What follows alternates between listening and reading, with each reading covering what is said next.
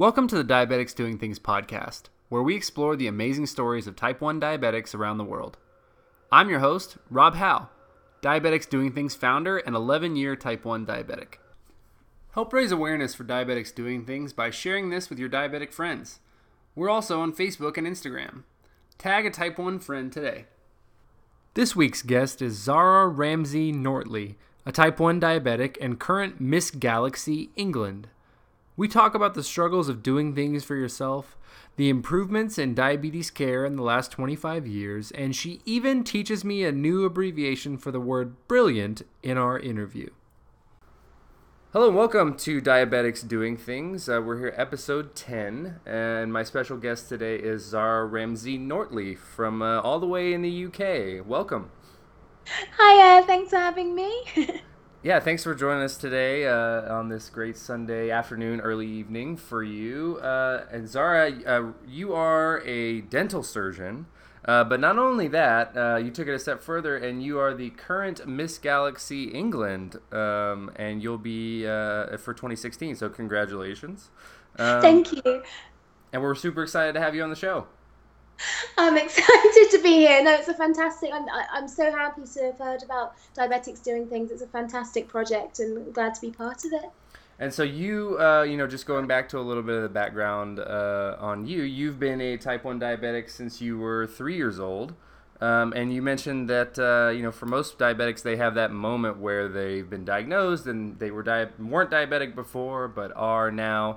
Talk a little bit about what it's like to sort of be a lifelong diabetic. Well, so I was diagnosed when I was 3. So as you said, I wasn't really aware of kind of life before diabetes, so to speak. Most people would expect that would make things a lot easier, not having to have any drastic or dramatic change in life. But I think to an extent I've maybe struggled a little bit with things being that way because I've never had to think of it as anything serious. And while diabetes is it's far easier to control and to manage nowadays, with eating to match or injecting to match your carbohydrates rather than having to chase your insulin by stuffing your face with cereal, etc., as I did as a kid. I don't think I've ever taken my diabetes as seriously as I needed to, and because of that, I've had a few difficulties with getting things back under control at times. Well, and I think there's a challenge, obviously, when you're, so young.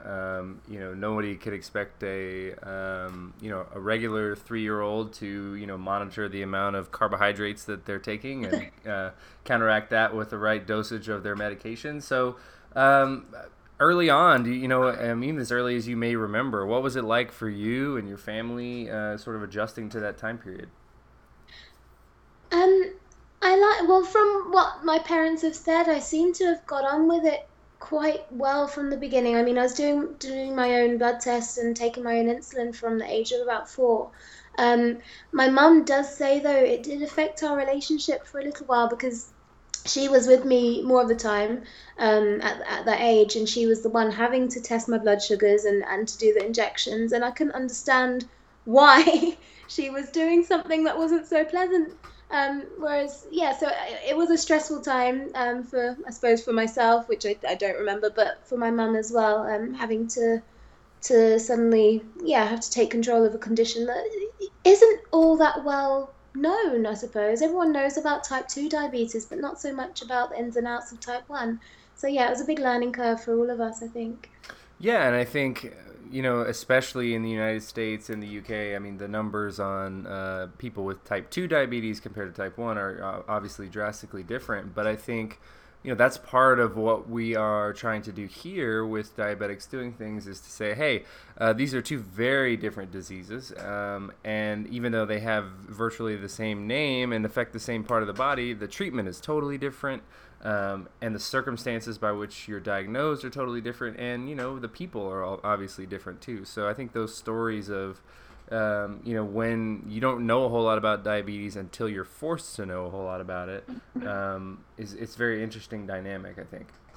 Definitely, definitely. I mean, one thing that still gets me is when someone says, "Oh, but you don't look like a diabetic," and you think, Right. "Well, what on earth is a diabetic supposed to look, or a type one diabetic supposed to look like?" So yeah, I'm glad that we can just keep raising awareness of the condition and what it means, and also letting people know that it's something that we can control. It's not something that you need to kind of feel sorry for us or pity us about. It's just one of those things.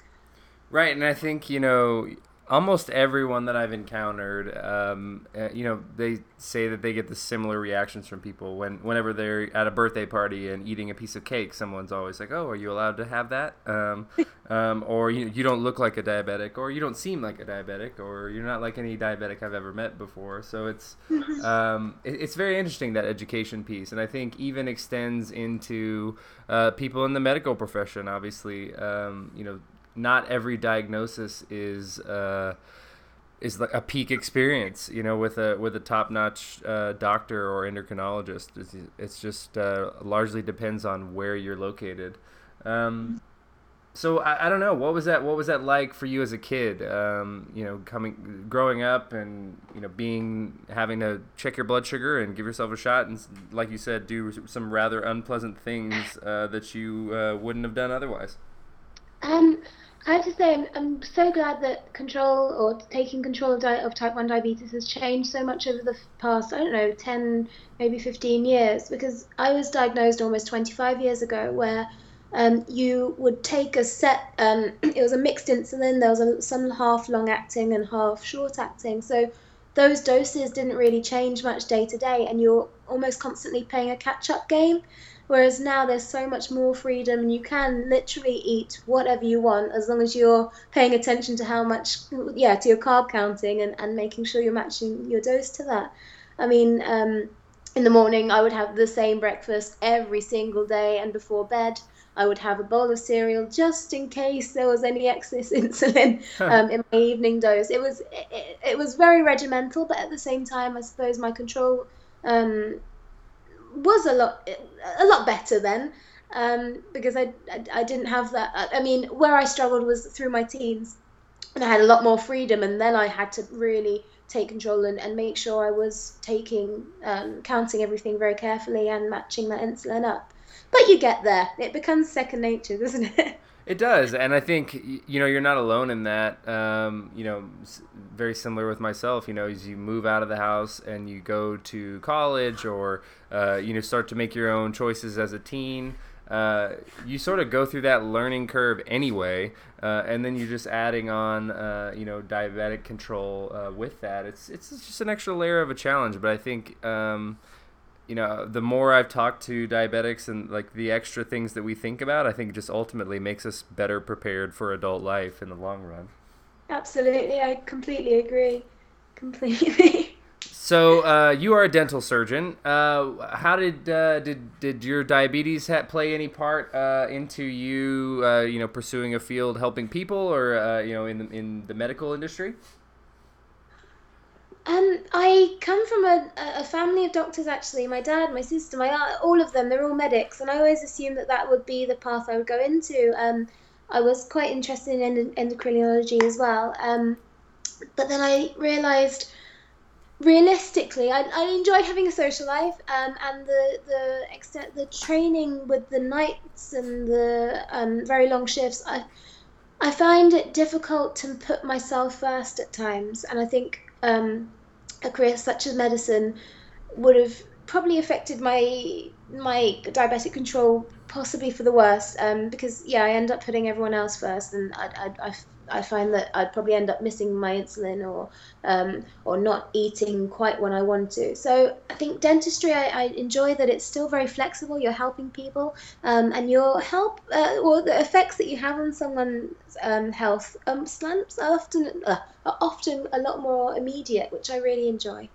You kind of build a long-term rapport with your patients rather than just getting them out of out of issues for a short amount of time. Yeah, absolutely, and you can sort of build those relationships over time. Definitely. You said something really interesting about sometimes you find it difficult to put yourself first. That's something that I definitely I echo that sentiment a lot. I think it's so much easier for me to get motivated for a project if I'm helping someone else out. But I find like the minute that I'm working on a project for myself, there's a TV show that needs to be watched, or there's a nap that needs to be taken. And I don't know if that's. I'm sure that has nothing to do with my diabetes, but that's an interesting place to be and an interesting place to find motivation. Yes, I'm glad you've said that, because sometimes I think, is that a normal way to feel? But yes, when you find that when you are helping someone else or motivating someone else, you do stay much more focused than when it's for your own benefit. Why is that? I don't know. I think for me, sometimes it's like I don't want to let anybody down. So maybe that's, I know if they're counting on me for something, I want to make sure that I do a really good job for them. But at the same time, I really maybe a year and a half ago, I had looked at all the things that I had been doing, and when I was most efficient, I was like, wow, when I'm helping other people with their own projects, I'm very efficient and I deliver, really good results. But as soon as I have something for myself to do, I just put it off and procrastinate. So really over the last year and a half, been sort of a personal project, just working on, hey, work on your own stuff and treat yourself like you would treat somebody else. Definitely. As they say, you can't pour from an empty cup, can you? That's So right. You can't. got to make sure that you're you're looking after yourself as well. So let's shift gears a little bit. Let's talk about Miss Galaxy. I know you are the current Miss Galaxy England. So tell us a little bit about that competition and sort of where that came from and that motivation, and what's the next step for you? Right, so the grand final for the Miss England competition was February last month, and the preparations, honestly, I think I was preparing for about 4 months solid. What's interesting, or what a lot of people don't realize about beauty pageants or pageantry, is it's not simply just walking onto stage in a pretty dress and having your hair done and smiling with the judges. There is so much preparation that goes into it, preparing for the interview portion. You're required to make a number of appearances beforehand, and of course it helps, especially for your interview, if you have a platform and goals for if you do end up taking the title. My specific platform, of course, is raising awareness of type 1 diabetes, simply because not enough people know what the condition actually involves, and automatically, as you said before, yeah, you'll be at a party and someone will be asking if you should have that slice of cake, or saying, oh, but you don't look like like a diabetic at all. And I think raising awareness of the condition, firstly, for health and safety reasons, and also to raise awareness of the Juvenile Diabetes Research Foundation, which I know there's a branch in the States as well as in the UK, and the work they do, because they are working so hard on coming up with ways of treating and ultimately curing type 1 diabetes. So, yeah, it's something very close to my heart. And the JDRF does awesome work. I actually have been more involved lately with the Dallas chapter here in Texas, and sort of getting involved in some of those events as well. So definitely want to give a big shout out to them. So awesome. So your platform is Type 1 Diabetes Awareness. What are some of the things, as you went through that process, that either people asked you or some people that you've been involved with, and sort of the response from both maybe the diabetic community as well as just the community overall? Pageantry in the UK isn't nearly what it is in the States, so it still has, society still has a very funny view of it, and I think me being a dental surgeon and competing in pageants raises plenty of questions in its own right. Right. People, yeah, but what's nice about it, I just love, I love that it gives you a kind of a reason to get on with things that you would want to be involved in, such as charity work. That you usually don't find time to get involved with. So I do enjoy I enjoy that side of the competition, as well as meeting all the cool people that you meet along the way, either through appearances and actually at the competition final as well. Just really, really amazing girls who are really motivated in whichever branch it is that they've taken an interest to. Yeah, absolutely. What kind of who did you have a moment where you found and met a person that you got kind of starstruck, or who's been your most exciting person that you've met throughout this process? Oh gosh, that's I'm that's a sorry, that's a difficult. loaded question, maybe. Do I have to say you? Oh no, no, no, no, no! Please No, don't. I'm playing. Um, that's the thing. It just if you put yourself out there enough, you really do meet some really interesting characters. And as we've said, I think I found your Instagram account through one of the hashtags that I'd added to one of my pageant things, um, and yeah, it's just the more effort and attention you put in, the more you get out from the experience. In terms of actual people, goodness, I was interviewed by BBC Radio Manchester, and the BBC is our big broadcasting company and the British Broadcasting Company, and that was a fantastic opportunity to speak to speak to a wide audience in the northwest of England about pageantry and also about type 1 diabetes. I'm a big fan of the BBC, and especially with their Netflix collaborations. Ah. I've been waiting for season 3 of Peaky Blinders for like a year and a half. I'm losing hope. That's a while to wait. I hope they do make a season 3 for you. I know I'm keeping my fingers crossed over here. It's a candlelight vigil at this point. Oh dear. You mentioned Instagram and the use of hashtags to kind of get involved with the community.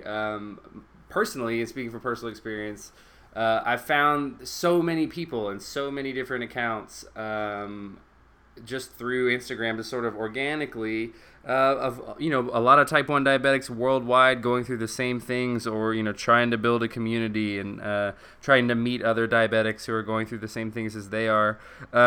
What's that experience been like for you?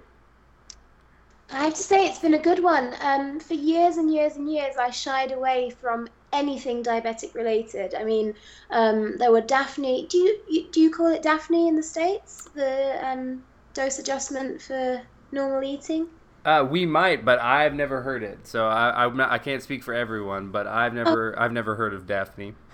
yeah. So that was the program that I went on to learn how to adjust my insulin for my meals. And I've always avoided going to the meetings for that because I just felt, I don't know, in a way those kind of meetings made me feel a little bit like a failure. The people that would always turn up were the ones who were struggling to get their A1Cs from 7 to 6.5, and I was there with an A1C of something like 9 at the time, and it made me feel awful and it was just so off-putting. But through Instagram and Twitter, you really do discover people who are just getting on with type 1 diabetes, and they have their highs and they have their lows, but that's not who they are. They don't define their lives by diabetes. There's one particular girl that I follow on Instagram, and we had a good few chats now. And she's very much into her sports. She does some I think she's a pole fitness instructor, so she's got muscles for days, and she just wouldn't ever let anything to do with her diabetes get in the way of her life and her hobbies. And I love that, and it's great to meet inspirational people like that, and I hope that I can be an inspiration to others as well. Oh, absolutely, and you're absolutely well on your way to doing that. And I think, like what you said, people have their highs and their lows, and they're not trying to hide behind an A1C number. They're just real people out there who are trying to do what they love to do, and also have diabetes on top of that. And I think when we talk about when I think about the idea behind what I'm trying to do with diabetics doing things is sort of that exact thing. It's like there are amazing people out there who maybe like a regular day to a normal person might not seem that interesting, but to somebody with diabetes, like making it through a day where you just have to run a bunch of errands and go to your job and maybe go to the gym, and you're keeping your blood sugar in balance and making sure you're eating at the right time. That's a victory. Those can be exciting. And I think that's, trying to get away from that feeling of, oh, well, you have to have this perfect A1C for you to be a really, quote, good diabetic. Yeah. Yeah. That's the thing. As you said, being a good diabetic is managing the highs and the lows, literally, and still living a normal life. That's what it's all about. Sorry, you've just reminded me of something. One thing that I learned through my pageant prep. I mean, I was at the gym almost every night, and I kept hypoing. And no matter what I did, I adjusted my insulin. I'd have a big bowl of cereal before bed, and I was really struggling. So that's just it's one of my small victories, I suppose, over the last few months was learning how to completely readjust everything to my newfound healthy, active lifestyle. Um, so yeah, something I've put on my blog, a memory for myself. Well, isn't that interesting? Sometimes, so much about being a diabetic is about routine. But as in different phases of your life, you have different routines. So you have to change not only, your approach to those different tasks, but also the way that I'm not sure if you do you use a pump. No, it's Oh, something I'm literally it's something I'm starting next month due to meet with the nurse because I've been injecting my whole life now, and I think using a pump will really benefit me. Just give me a little bit more freedom. Um, I'm a big fan of mine. I have a Medtronic Mini Med, and I aha, know there are so many different kinds of them out there, but for example, when you were talking about changing your routine and working out at night, I recently did, and I'm doing right now, a very strict, very clean diet. So almost no carbs, no sugars, um, no grains. So just a lot of meat and vegetables and water. And wow. it's been great. My blood sugars are super great, and I don't spike hardly ever, and I use way less insulin. But part of that was, going through and adjusting my basal rates, so the drip that I get all day, because I was dropping into my hypos all the time because I wasn't, those spikes that my body had gotten used to weren't there anymore. So, Yeah, it was cool to see. It's like, oh, well, this is having a real impact on, the way that I'm controlling my diabetes just from what I'm eating. definitely. That's what I found over the last few months. It was the basal rate that I really had. Honestly, I think I almost halved it by the end of it. And it's just crazy learning about yourself, really, isn't it? Yeah, it is, and it's sort of like you become your own science experiment, and, Yeah, and just to see sort of what your balance is going to be, and then also you feel good about. I mean, it feels good to like win or like figure something out or solve a problem. So you get to have that kind of on a daily basis. If because ultimately it's just guessing with a little bit of research, and then hey, it's like you're right within the number that you should be in, and then you feel good about it. definitely. Mini victories all the way. Mm-hmm. So you've had diabetes for 25 years. I imagine that you've got some funny, crazy high blood sugar, low blood sugar stories in there somewhere. Yes. Oh goodness, which one?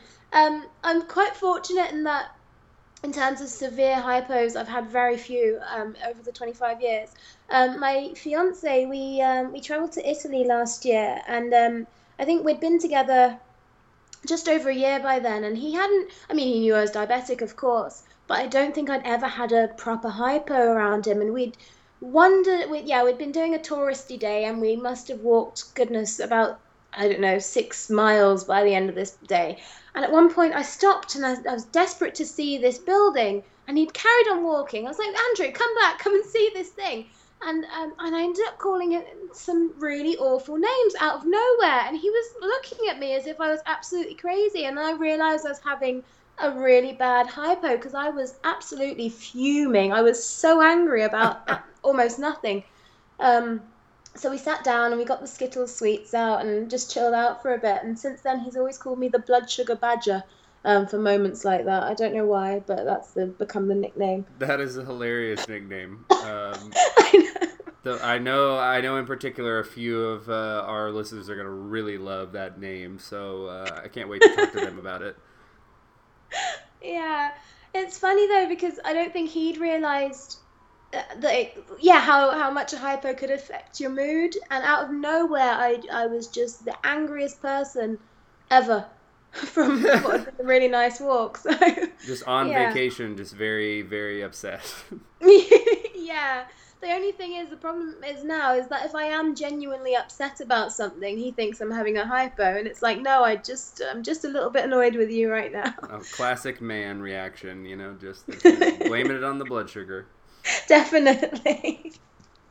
It's interesting that you mentioned, being abroad. I was traveling in Japan last fall alone, and similar situation. I had been walking a whole lot more than I normally had. I think I had walked 5 or 6 miles in the day already, and I was kind of in the middle of this very long hike up a shrine that was just beautiful.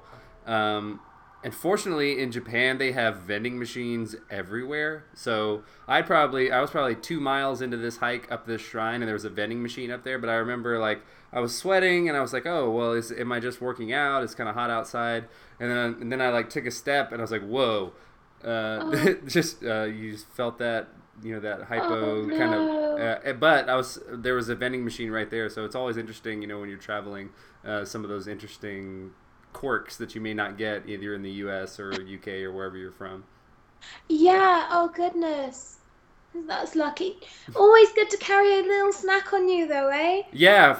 And I certainly had like a granola bar, but I think I was just right then an ice cold Coca-Cola was kind of the what the doctor ordered. Yeah. Oh good. So you bring up a good point as well. What are the things that you always carry with you, either when you're traveling or when you've got a long work day, or you're going from? I imagine it's a pretty busy schedule going from dental surgeon to training for pageants. I imagine you don't have a whole lot of free time to just sit around, so probably have to leave the house every day with all of your stuff in tow. Yes, yeah, I've always got a spare pair of high heels in the car as well. Always prepared. In terms, yeah, I'll always have a snack on me. As you said, a granola bar usually does the job. I always try and carry just a tube of sweets as well, just in case. Although it is sometimes a bit tempting having them there. Oh, totally. That's always the catch-22, right? Is you don't want to put a candy bar in your gym bag because then you'll just eat it. But But anything. Oh, I'm sorry. Go ahead. sorry, I'm glad I'm not the only one, honestly. Oh, definitely not. I could think of 4 or 5 more diabetics off the top of my head right now who would echo that sentiment. So we're definitely not alone, and that's super important to realize, right? We're all kind of going through the same things, and as our uh, behaviors change, and as technology starts to increase, and we start shifting over to pumps, I'm sure everyone has had the same questions about their medication, or about how to prepare, or how to train for something, or how to adjust their diet. And I think that's where we have to kind of join together as a community and share what we've learned, so that somebody who may be just recently diagnosed can come on and find that and use it as a resource, or people who maybe just had been afraid to make a change, or maybe someone had told them that it wouldn't be safe or it wouldn't be a good idea, that they'll be able to find inspiration from that. Definitely. I meant to say actually something that. What are your consultants like? What are your endocrinologists like? Are they very supportive, or do you struggle to kind of convey your message to them ever? Mine are extremely supportive, and I think that's something that I didn't really, maybe I took for granted, or I didn't really realize was so drastically different than some other people's experience. Because I was diagnosed at age 16 at Children's Medical Center of Dallas, which is a top 5 children's hospital in the world, and Oh, they have, I think, the best, or the number one endocrine wing in the United States. So I had the best experience you can get, and I yes. didn't know that. So just in my naivete, I assumed that everybody had the similar experience. But for example, in small towns with not as many resources, or not as many doctors, or as many hospitals, I know, for example, some guests have come on and said that they didn't have a very good diagnosis experience, and that their doctor really didn't know, was didn't have as good education on type 1 diabetes and what was possible. Oh So, wow. so I think it really just depends, and that's what it, it, when I kind of set out to start this. something that I had in mind is like if someone didn't have a good diabetic diagnosis experience, at least we can put out a lot of stories about people who are, showing that even if someone told you that you can't do something, that there are people out there that are actually doing it. And so I think that was, a huge part of what we're trying to do here. Definitely. I have to admit, in over the past maybe 2 or 3 years, I've struggled with my control a fair bit, and at one point, I went to see a clinical psychologist just to have a chat about why I was finding things so difficult. And because I've been competing in pageants for a long time, one of their first questions was, "Are you not controlling your diabetes so that you can stay thin?" I mean, there are ways of saying things, but it's not actually the first time that a medical professional has suggested that I am deliberately not looking after my diabetes. Um, yeah, for aesthetic, I suppose, reasons, and I just find that unfortunately sometimes, I mean, I've met some really fantastic consultants, but I've also met some who really don't seem to understand the kind of emotional part of being diabetic, which is sad. It is, and I think first of all, that what a terrible question to ask someone, especially from. Right? I Um, just looked at him as if I just couldn't believe he even asked me that. Oh dear. and yeah, that's I think that right there is is a microcosm of the problem, right? Mm, That that either someone would discount the control issues that you were having, or thinking that it's so easy, or that because other people are doing it, it's not unique to everyone's problems. I think like everyone deals with type 1 diabetes in their own way. Everyone's body is different, and every day for that matter, no matter how well you plan it. And I know you can speak to mhm. this from your childhood experience where you're eating the same thing at the same time every day. Your numbers were still different, Yeah, because there is no perfect template, so I think trying to find that balance and really show people that this isn't it's not an exact science all the time, that you have to have a little variance, and sometimes you're trying your best, or you just want to find whatever the best solution is, and really need help, not judgment. You know what I mean? yeah, definitely, definitely.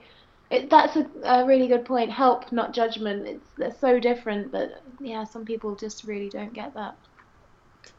And I'm sure you have other type 1 diabetic friends in the UK, and how I spoke with someone from T1 International recently, and talking about different healthcare and different insulin, sort of the costs of insulin and diabetic supplies throughout the world. What's that like in the UK? Well, in the UK, we're really fortunate to have the National Health Service. So, no diabetic pays for any of their insulin, any of their needles, blood testing equipment. No, all of it is covered by the NHS. Um, the only things that aren't covered are the continuous glucose monitors. If you want one permanently, you can have one for a few weeks on the NHS just to get things back under control. Diabetic pumps, if your control has been poor for a while or you're really struggling with highs or lows, that's also available on the NHS. So we are really, really fortunate when it comes to treatment and care. That's great, and I think I'm just, now that I've become more exposed to the diabetic community, just realizing the different struggles that diabetics go through all over the world. I think, for example, the example that they used at T1 International was people in Kenya, where the average household income is about 450 American dollars a month, and diabetic supplies cost at minimum $150 a month. Oh my So goodness. just a dramatic portion of their income that just debilitates them, and that $150 isn't 10 test strips a day and enough insulin for the month that's fresh and, great meters and pumps.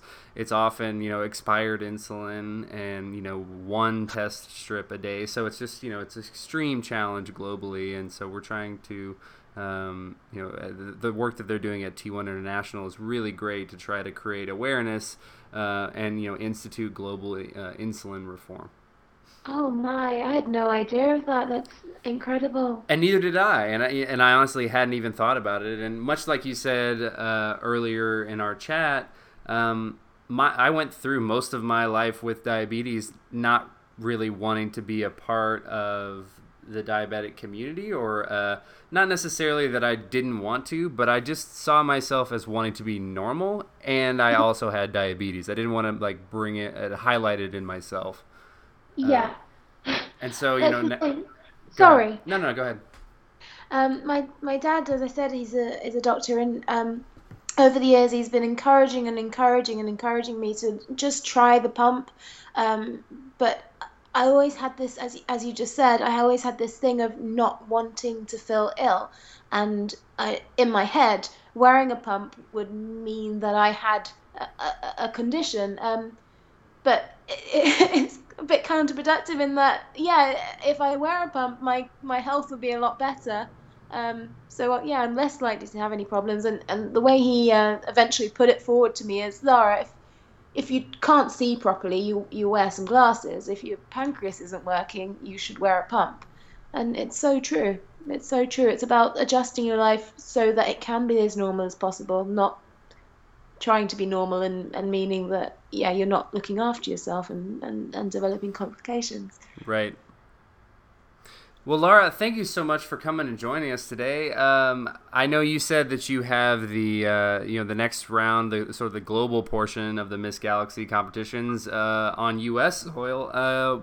When does that happen, and how can we find you on social media and get in touch with you if our listeners want to find you? Oh, Brill, yes. So the international final of Miss Galaxy will be held in Orlando, Florida, and it will be on the August the 13th. So really looking forward to that. If you'd like to follow my journey and just my adventures and preparations for the final, please have a look on Facebook, www.facebook.com/Miss Galaxy England 2016. Thank you. Great, yeah, and we will obviously, publish links to that when we finish our write-up. If you were going to tell one thing to a diabetic, what would it be? Someone who is either recently diagnosed or who may be struggling, what would you tell them? It's not all bad. Just stay strong, get on with it, and it will be okay. I love it. It's Brill.